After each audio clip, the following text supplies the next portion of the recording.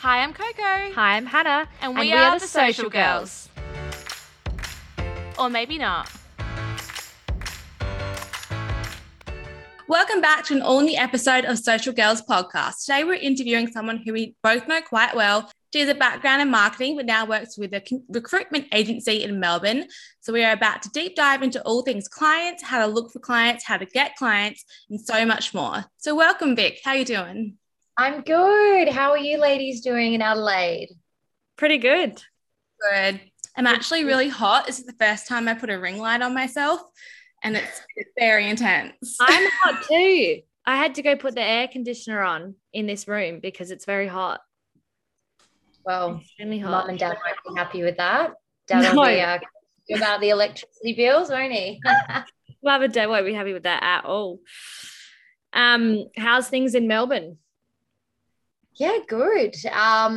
Also quite warm here, and everything seems to kind of slowly be getting back to normal. All things kind of COVID, the city's slowly buzzing again, and people are going back into the office, which is really good. Especially our office. A couple of weeks before it was absolute ghost town, and now it's looking really good. More people, which is great. Love being around people.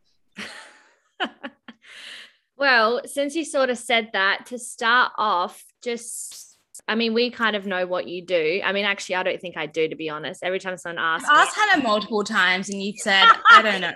That's an incorrect statement. So this is actually really good for me. So just explain real quick what you sort of do for work. Yeah, so I work in recruitment, a bit of a curveball from what I studied. So I studied Bachelor of Business, Marketing and Design, and basically fell into the role through mutual friends.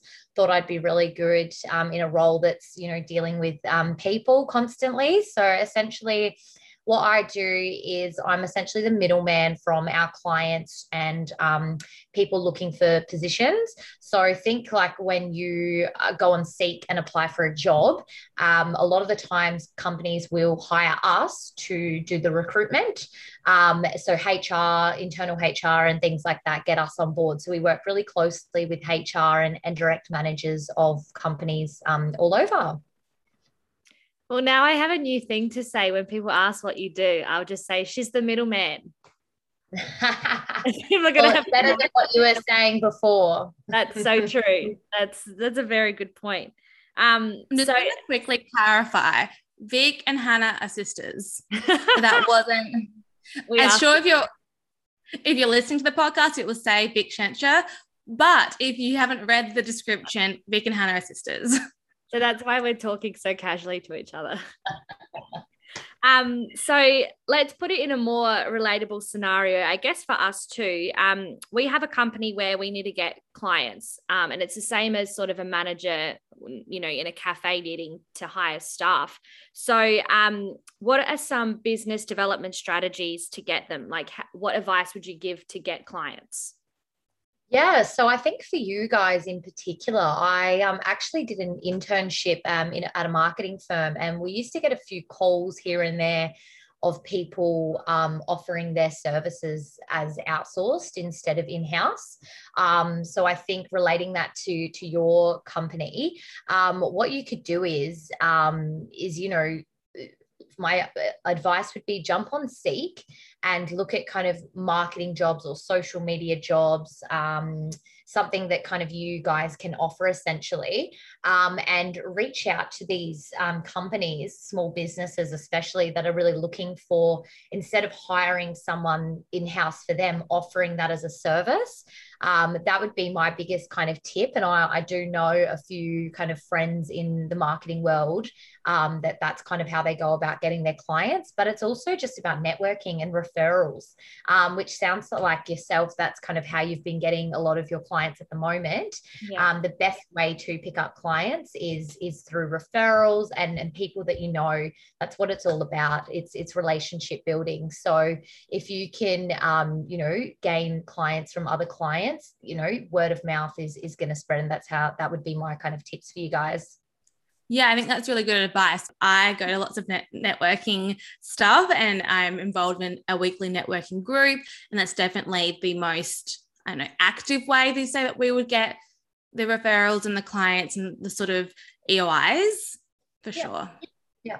And I think now, so especially at the moment, as a bit of a recruitment, 101, a little bit of insights, we're actually in a candidate short market at the moment. So, and it's only getting worse. And it's a lot of things to do with borders closing. We're not having working holiday visas coming in. And people are also really scared to leave their jobs for security reasons. So people in every single industry all over are really struggling to find people to hire. So you guys being able to offer a service instead of hiring someone, because there's just not the caliber of people anymore. There's more jobs out there than there are candidates. So that could be a really good way for you to jump on the market at the moment and use that to your advantage by hitting up, Seek and things like that. So that would be kind of my 2 cents for you guys. Okay, so let's jump to the point where we have reached out and we've made sort of a first point of contact. What next? Like, how persistent do you need to be? Yeah, look, to be honest, it's going to be rare that you're going to get someone on board straight up. It does happen. There might be times where you'll be, hung up on or something like that. But the best thing to do is just keep making point of contact, because when they do need your services, you're going to be front of mind. So they say, I think there's a study out there that 7 to 8 times, sometimes it's that 7th to 8th time, it's when they'll actually come back to you. So, just keep going and building that relationship. And every time it might just be, inviting them to an event that you might have, networking, or offering them something is always a really good way to kind of, get into them, offering them some market insight about, your services and what the market's looking like, with kind of all things marketing and things like that would definitely help. Yeah. Yeah. That's so funny that you said that.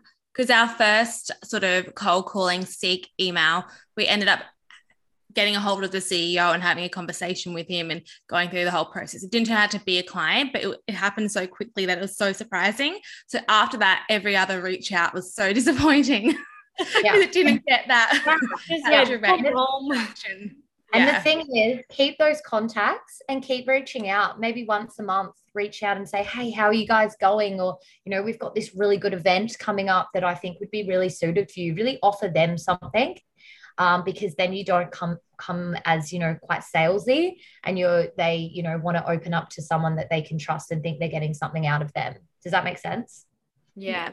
It does. I think as well, touching on what you said about them remembering, I try to do it more often than not now, just speaking to small businesses and sort of bringing up what we do, because you never know in a situation where a small business, will go, oh my God, I could really use, it's social media person or whatever.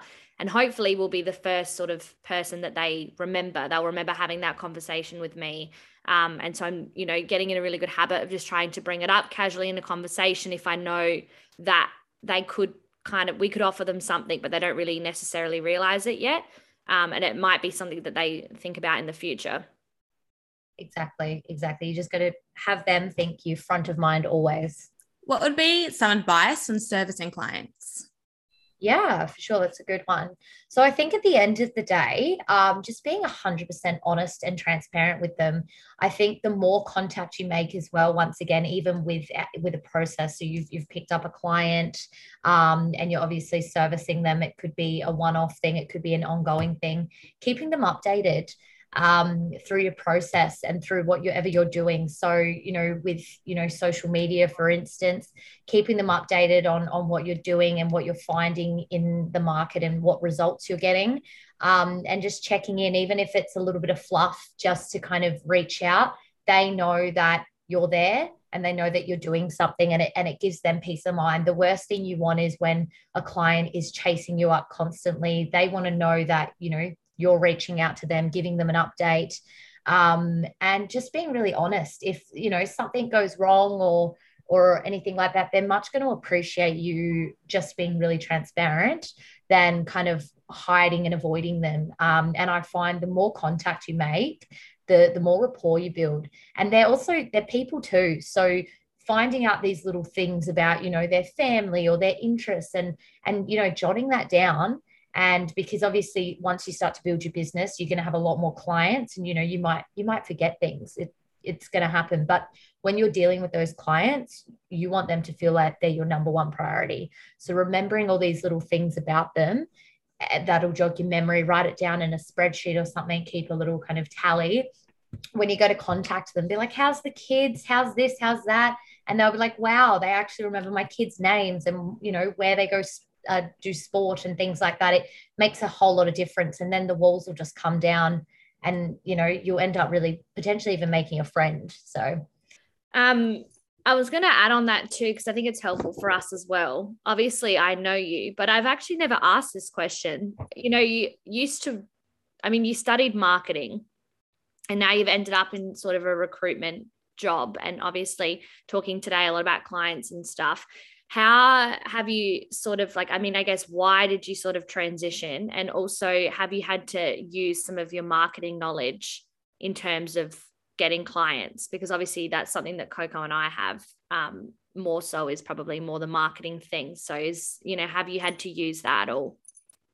Yeah. So look, the reason I guess I went from, I studied marketing, and towards the end of my degree, an opportunity came up for a position that, ticked all the boxes. My biggest thing has always been dealing with people and building relationships. And that's something that's always been really front of mind for me, and something that whatever job I was going to get into, it had to be something like that. And I guess that's what originally drew me to marketing. And then I kind of did some internships with potentially PR or something like that. And then, through friends of friends, it all kind of worked out. We won't go into the story, Hannah, about how exactly, but that's for another time.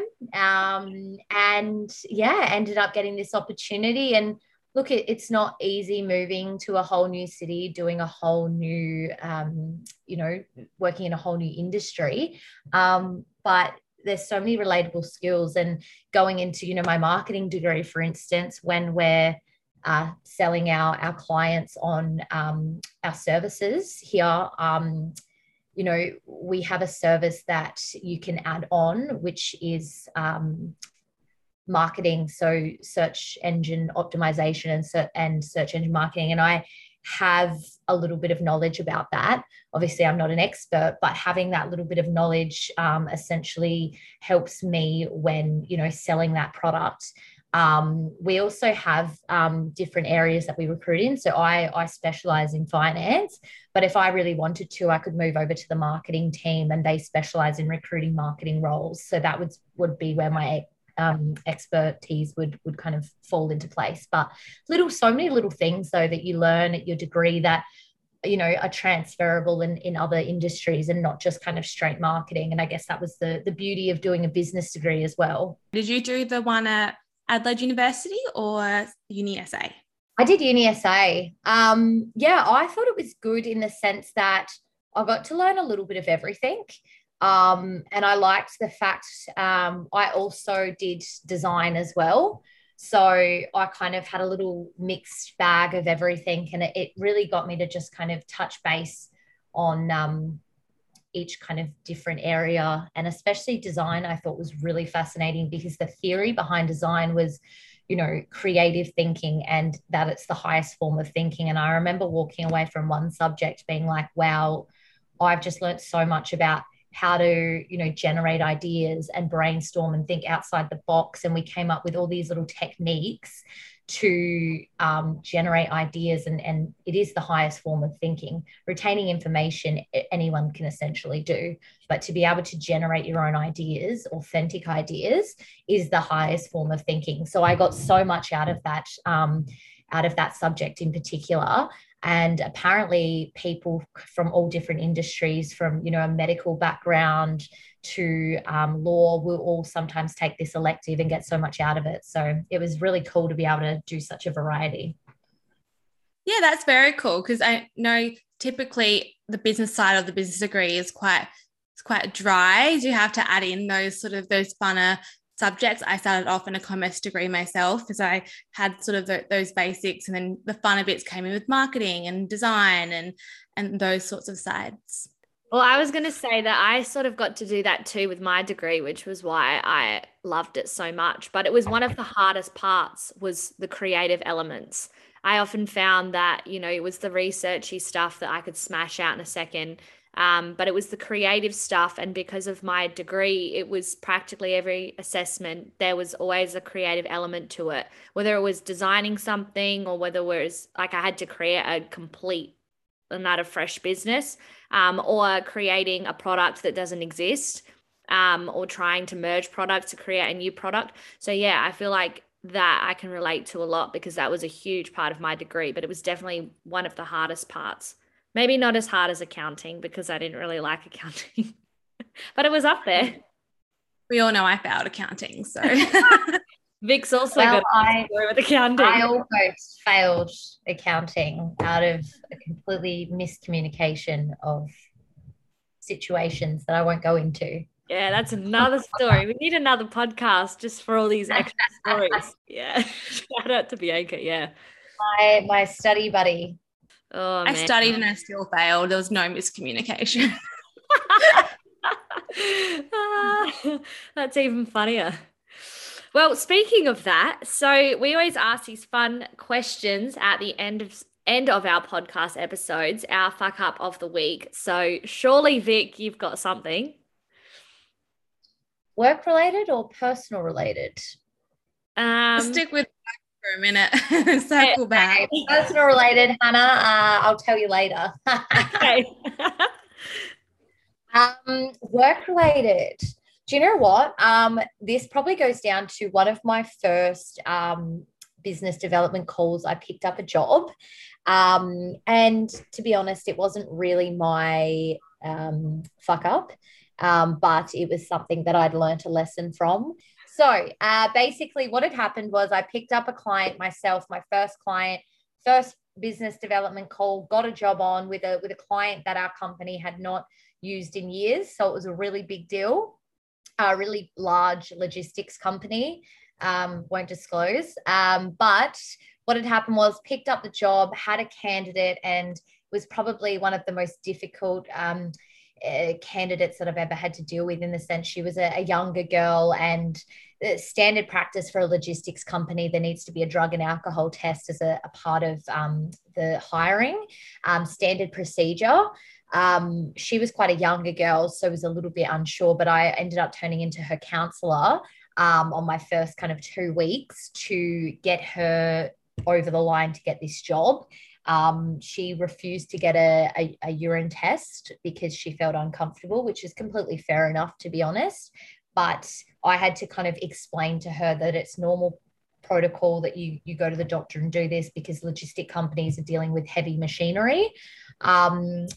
And she, had said she was just really unsure about it. And I coached her through. I was like, call your mum, talk to her about it. But you can't walk out of this doctor's without doing it if you really want this job. There's just no way a way around it. It's part of the law.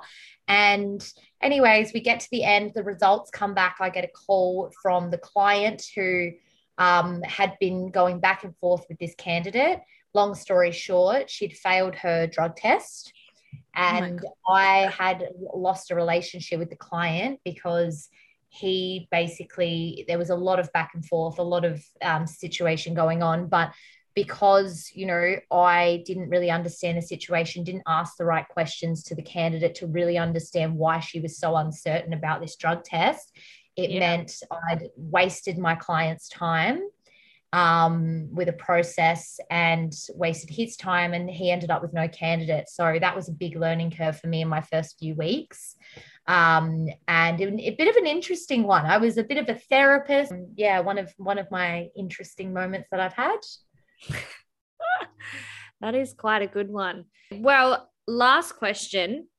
I feel like I know the true answer to this. I'm interested to see if you're going to share it or not. Is how have you been keeping social this week? Wow. She's been very social this week. I have stopped living under a rock in Melbourne. Been getting out and about. This weekend, actually, we've got a housewarming at our house, which is really exciting. So everyone's coming over. Should be a fun time in Richmond. But last week, there was 3 nights in a row involved of just dinners and drinking and way too much socializing. So after this weekend, I'm going to put a hold on the socializing. Oh my God. Was the food and drinks good at least? Yeah, it was teppanyaki one of the nights. Amazing. Delicious. So good. And then it was near the Crown, so we ended up at the Crown. Oh my goodness. Maybe that's what we need to do, Coco, is go out for a fancy dinner and drinks night. Hannah, I'm always down for fancy dinner. Food is like my life. Let's do it. Let's do it. We actually need to do it, and then we start living Vic's life of going out on all of these 3 nights in a row? Yes. Oh my God. Vic's life isn't on our budget, Hannah. I know what we get paid. Vic's life isn't on Vic's budget. I know Vic's budget too pretty well. And our budget's better than Vic's, I reckon. Dad has always told me I spend 10% more than whatever I'm earning. Doesn't matter what I'm earning, but I always manage to spend just that little bit more. That little bit extra that you don't ever have, no matter how much. You could be the richest person on this planet and you'd still spend just a bit too much. Right. Thanks, Vic, for chatting with us today. I actually know what you do now, so that's really, really a fun bonus. We hope you enjoyed this week's episode and can hopefully relate to it in one way or another. Whether you're in business or you work at a recruitment agency, need to employ staff, or looking at getting clients for your business. So thank you for all your expertise, Vic. Thank you so much for having me, girls. And finally, make sure you follow us on Instagram at Social Girls Podcast and let us know what you want to hear next.